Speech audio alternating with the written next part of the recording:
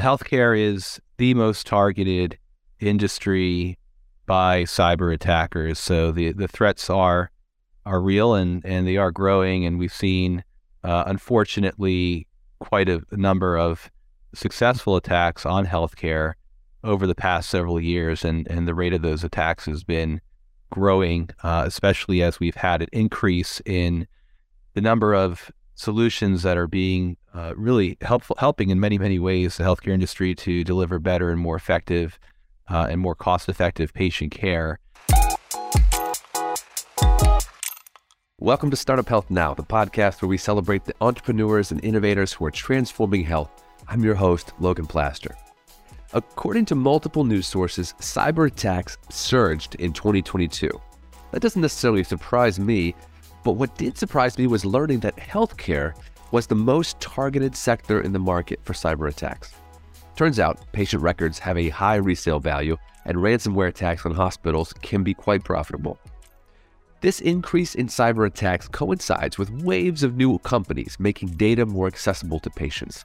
So on one hand, you've got a groundswell of startups fighting the good fight of leveraging patient data and new technology to improve lives. On the other hand, we have an increasingly aggressive and sophisticated network of cyber criminals who are constantly a threat to our healthcare system and ultimately patient lives. Bridging these two worlds is my guest today, Steve Cagle, CEO at Clearwater. Here's how he explains Clearwater. Clearwater, we're a healthcare-focused cybersecurity, privacy, and compliance solutions firm. In this episode, Steve helps us understand the magnitude of the cybersecurity threat in healthcare, but more importantly, gives us practical strategies that founders can employ in order to keep patient data safe and keep their company compliant with current regs. Steve also explains how, by making a few smart moves, a startup can turn cybersecurity from a business threat to a competitive advantage, particularly as they pitch to wary health systems and payers. Stick around. Steve, great to have you on the podcast. Nice to have this follow-up since you and I got to talk at Health in Las Vegas. This is a chance for us to kind of dive a little deeper than we were able to do in that short interview. Let's start by understanding the magnitude of the problem of cyber threats in healthcare. I think it's something that many of the entrepreneurs in our portfolio don't give a ton of time to because they just have a lot that they're thinking about. And so to really level set on how big of an issue this is, how often are we seeing credible threats and ransomware attacks in healthcare today?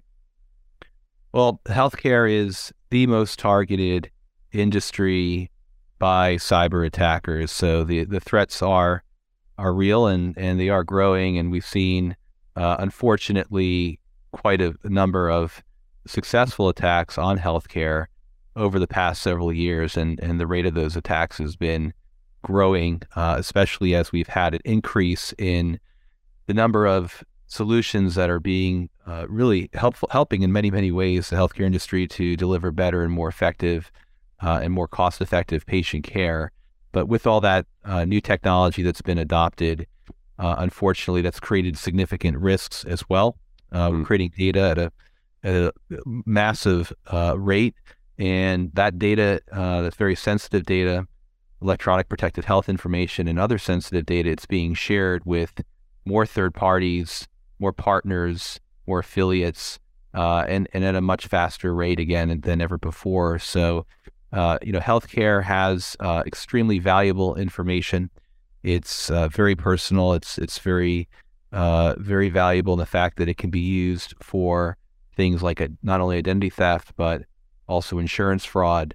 It can be used to potentially acquire prescription medication that can be sold illegally on the black market. So all this is creating a very difficult situation, and certainly one that is becoming extremely important for any organization that is serving the healthcare industry or serving patients.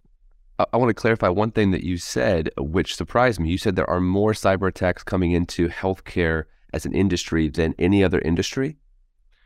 That's correct. The FBI came out last year and specifically around ransomware and looking at all the ransomware attacks against critical infrastructure. And found that the majority of cyber attacks, or at least more than any other industry, are being targeted at healthcare. So, if you think about the result of a ransomware attack, for example, on a hospital or on a provider of healthcare services, it can be a very, very impactful event that can heavily impact patients. So patients are not able to get emergency care. In some cases, there have been ambulances that have been diverted from emergency rooms.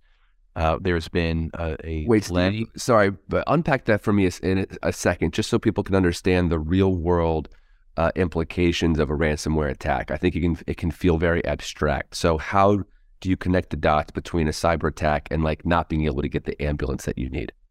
Yeah, that's a great point. So, during a ransomware attack, the objective of the attacker is to make the systems that are being used by the target unavailable, right? So that's their first primary target. A secondary objective would be to gain access to the information, and really the ransom is the attacker saying, if you want to bring your systems back online, or if you want to get your data back, you're going to need to pay me this amount of money to get a key to decrypt the ransomware.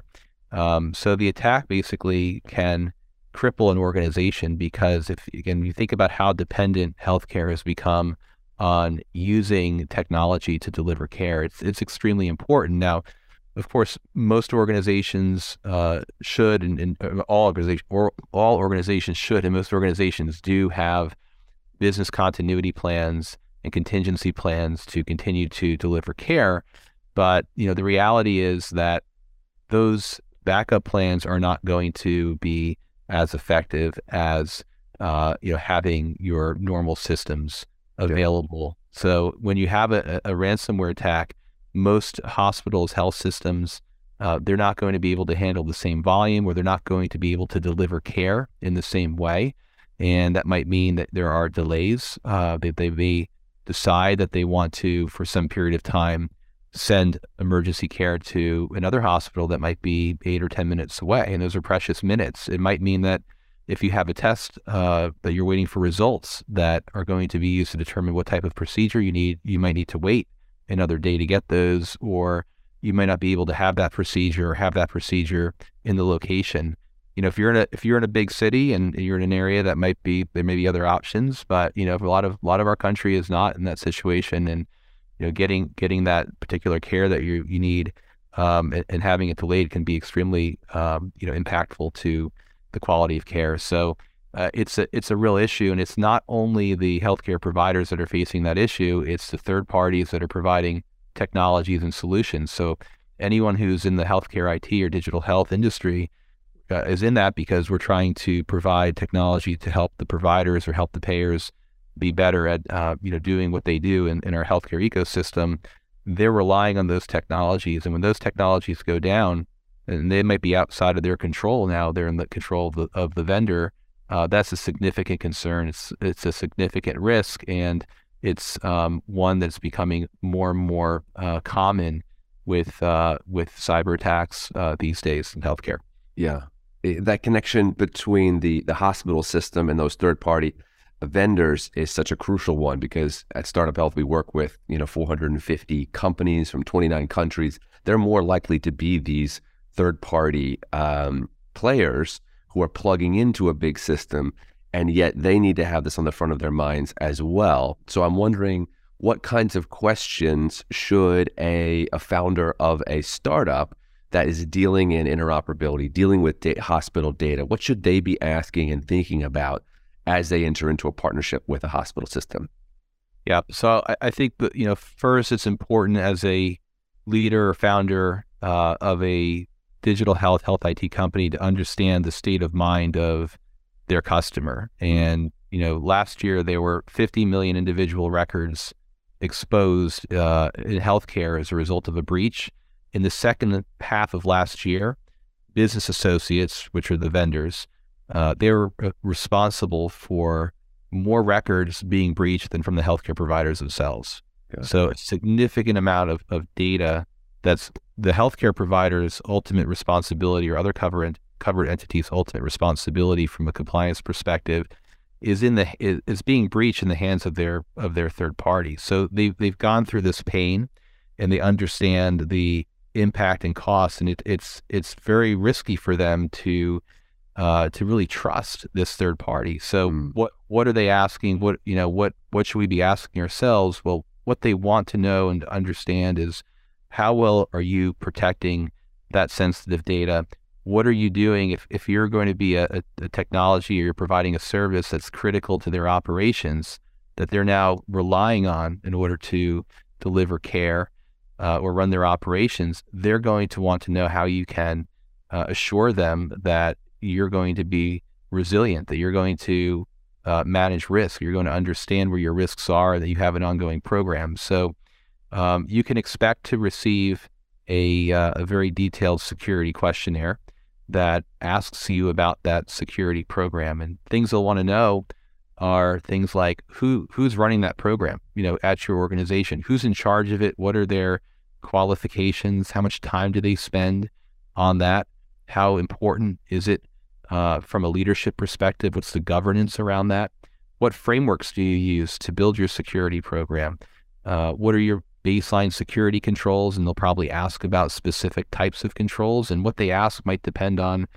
how much data they're giving you, or what type of technology, or is it a cloud-based technology? If it's an AWS, for example, it's not enough to say, hey, we're using an AWS HIPAA compliant, environment, because we should all know and understand that you have to configure the security controls in AWS, and you have to configure your own or create your own security in your own application in addition to that. So they're going to want to go much deeper than having a very superficial answer like that. We've seen that quite a bit. They're going to understand how well you technically test your application and the environment. If you have a mobile device, are you doing mobile app testing? Are you doing vulnerability and threat monitoring? Are you doing that on an ongoing basis? And very importantly, how well are you equipped to respond and recover from a security incident? So if there is an incident, how are you going to handle it? How are you going to notify them? How are you going to work with them? What are your capabilities to be resilient under that attack? And that's really for any type of partner. And if you're receiving electronic protected health information, then you're going to be asked questions about your HIPAA compliance program. And they're likely going to want to see evidence that, that's a real, a real implementation, and those procedures are being followed.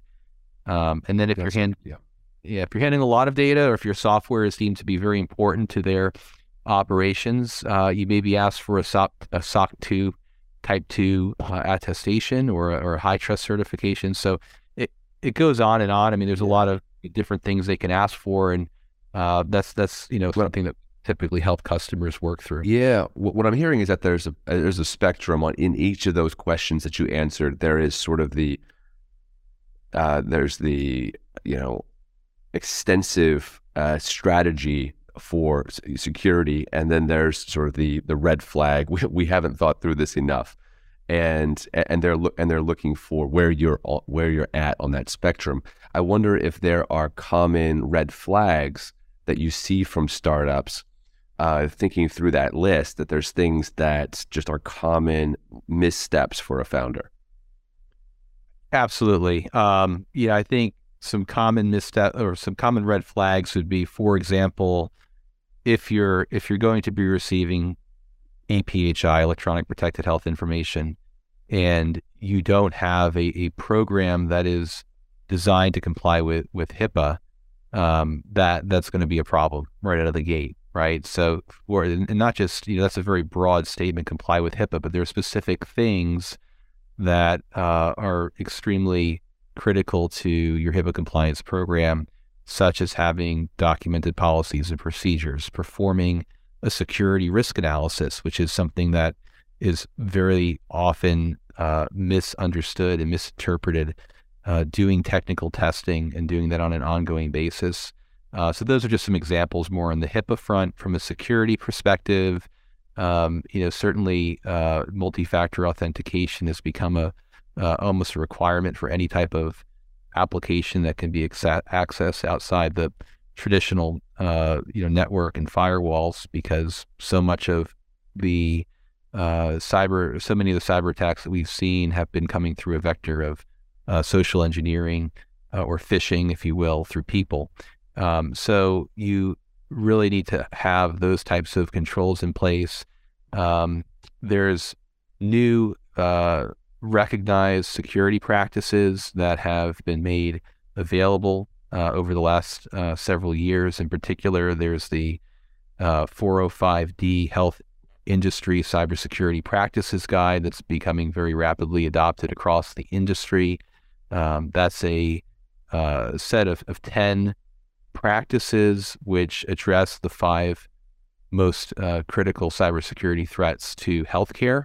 So it's a very good place to start to build a program if you haven't built a program, or if you're building a program and you're trying to maybe not boil the ocean, but really focus on the things that are, what are the most critical controls I need to have in place in healthcare to address the most critical threats. That's readily, freely available. The challenge is that many organizations just don't have the experience, time, or resources to do those things. Mm-hmm. And especially if you're a smaller company going out and trying to hire a full-time chief information security officer, or even somebody who's maybe not at that level, which provides some risk. It's very hard to find those people. They're not inexpensive. Yeah. And there's a lot of churn. People leave, and then you've got to start all over. So really, it doesn't change the problem. The objective is you still need to have all those things ultimately to do business. And as you start doing business with larger organizations, they're going to ask for more because the risks are higher. Is there a stage of company development when you think they really need to invest in that personnel? Obviously, without sort of teeing you up with your business, in the early stage, you probably want to work with more of a consultant, more of a part-time strategist. At what point in your development do you need to go all in on this? Well, that's a great question. I think what we've seen is a bit of a shift in the approach. And if I go back, several years ago, the common way that we see a lot of our customers work with us and other consulting firms is you'd hire us or you'd hire a consulting firm to do some of these activities, and kind of do some of the pieces. And that's an approach that could work, but it leaves some holes, it leaves some gaps. And I think with the level of complexity that organizations face today and the rapid rate of change in cybersecurity and compliance, you really need to have a more strategic approach.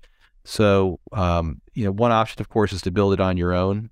Even for very large organizations, that can be very tough to do because it's not their core business. Security and compliance is not what they're really good at, and building it can be take a long time. It's not just build it but become good at it. So, working with our customers, what we did was we developed a managed services program, which is an alternative to the traditional approach where our customers outsource these needs to Clearwater. And we, at any stage, the company's life cycle, can begin building that program, running the program, and maturing it over a period of time. At least over a 3-year period, let's say. And by doing that, we can provide that CISO, that experienced security and compliance leader that can understand the customer's needs and objectives, understand their customers' needs and objectives, their compliance requirements, their risk tolerance, and we build out a long-term roadmap that's reasonable and appropriate for them, because different organizations have different needs, and then bring in the various resources or solutions or services from Clearwater at different stages to execute on those types of activities. So they get access to all those different things and more that I mentioned, and we do that all at a fixed fee, monthly fee, which is very predictable and very affordable for smaller companies. Now, to answer your question, we got early stage companies, and we've got some of the largest software companies in the world that are now subscribing to that program. That's interesting to me because I feel like it falls in line with a trend, and maybe you've seen this, of moving towards fractional C-level employees, fractional CFOs, fractional chief marketing officers. This idea of getting scalable help when you need it from the earliest stage all the way through, which is an interesting mindset for our portfolio to think about. How do you build a top tier scalable team? Correct. Yeah, no, it's exactly right. It's on that same, or in that same vein. I think probably the difference in where we think there's some innovation here from the what we call the Clear Advantage program is that in addition to that one resource, which you are getting as a program leader, as a virtual CISO, as an advisor, and as a manager of the program, you're also getting all those other resources. So, for example, if you need to do penetration testing, we're bringing in folks from our technical testing team. If you need somebody to help you, advise you on how to configure your cloud environment, we bring in somebody from our cloud security team. If you need policies and procedures, we bring in somebody from our compliance team. So you basically tap into over 100 consultants with different domain expertise, because organizations that are in healthcare, they need that support in those different areas, not only initially, but on an ongoing basis. So it's a great resource to a smaller company to know that they can talk to their virtual CISO, and they're about to land this new customer, and the new customer is asking them questions about their mobile app testing, and they're saying, well, we haven't really done that extensive mobile app testing, and that's okay. We can bring in so-and-so from our technical testing team, and we can do that for you. That's just, it just really helps to bring those companies through that challenge and help them advance their strategic goals. Yeah, very interesting. I mean, obviously, we're talking about your company and a product that you offer, but there really is a bigger lesson here in terms of extrapolating to how do you wrap around your startup with scalable services that can understand complex problems. Even when you're an initial team of 2 or 3 people, there are these tools available in the market. Okay, we're running out of time. So last question, I want to know, where are we heading with this, with cyber threats, cybersecurity for healthcare? We've seen a ramp up in attacks. We've seen, an increase in the value of patient records on the dark web, and just the threats are increasing. Where are we going with this? Are we seeing more and more vulnerabilities, or are we actually gaining some ground? We're definitely seeing, as long as technology continues to advance, we're going to see more vulnerabilities, right? But there's more points of access, again, more, more people are using that data. So all that creates more vulnerabilities. And cyber attacks are not slowing down. And again, it's, constantly we're seeing new groups coming out and targeting healthcare. So that's gonna stay the same. I think what has changed, what is changing, is more of a focus and an awareness from business leaders that cybersecurity is a business problem, not an IT problem. It's not just a compliance problem. It's something that needs to have a strategy and needs to have the appropriate amount of investment. Our government is I think taking more action in this area. There's been recent activity from the Biden administration, and very likely there's going to be additional regulation and as well as incentive for for industry to bolster security. So it's becoming much more recognized, I think, as a area that needs focus. So I think it'll take some time to get there in terms of government action, but we're seeing signs of that, and we are, I think, definitely seeing a lot more engagement from our business leaders, from investors. I mean, investors are becoming much more educated.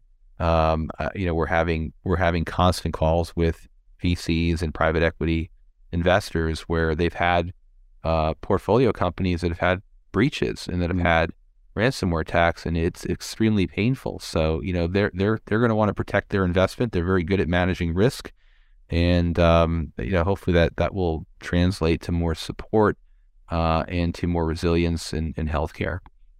Steve, I appreciate you taking the time with us today. What I really like about this is the idea of turning something that is a risk and a vulnerability into actually a competitive advantage for a startup who takes it seriously, who understands what the questions are that are going to come down from a potential partner, from a hospital, turns that around and says, if I'm the one who gathers this information and is handling it correctly, I'm actually going to come out on top in the market. Yeah, absolutely. I mean, that's been our philosophy for a long time, is really turning a liability into a competitive advantage. And we've seen many of our customers do that and be very, very successful in taking that message to the market, and it's been very well received. So I appreciate appreciate the great questions. Yeah, Steve, great talking to you today. Keep up the great work, and we'll be checking in with you in the future. All right, great. Thanks so much. All right, Bye. Be well. Thanks for listening to Startup Health Now. Startup Health invests in health transformers around the world who are dedicated to achieving audacious health moonshots. If you want to learn how you can join this community of entrepreneurs, or if you want to connect with one of our 450 companies, go to startuphealth.com. If you'd like to learn how you can invest in our Health Moonshot Impact Fund, go to healthmoonshots.com. Thanks for listening to Startup Health Now. We'll be back again with another episode next week.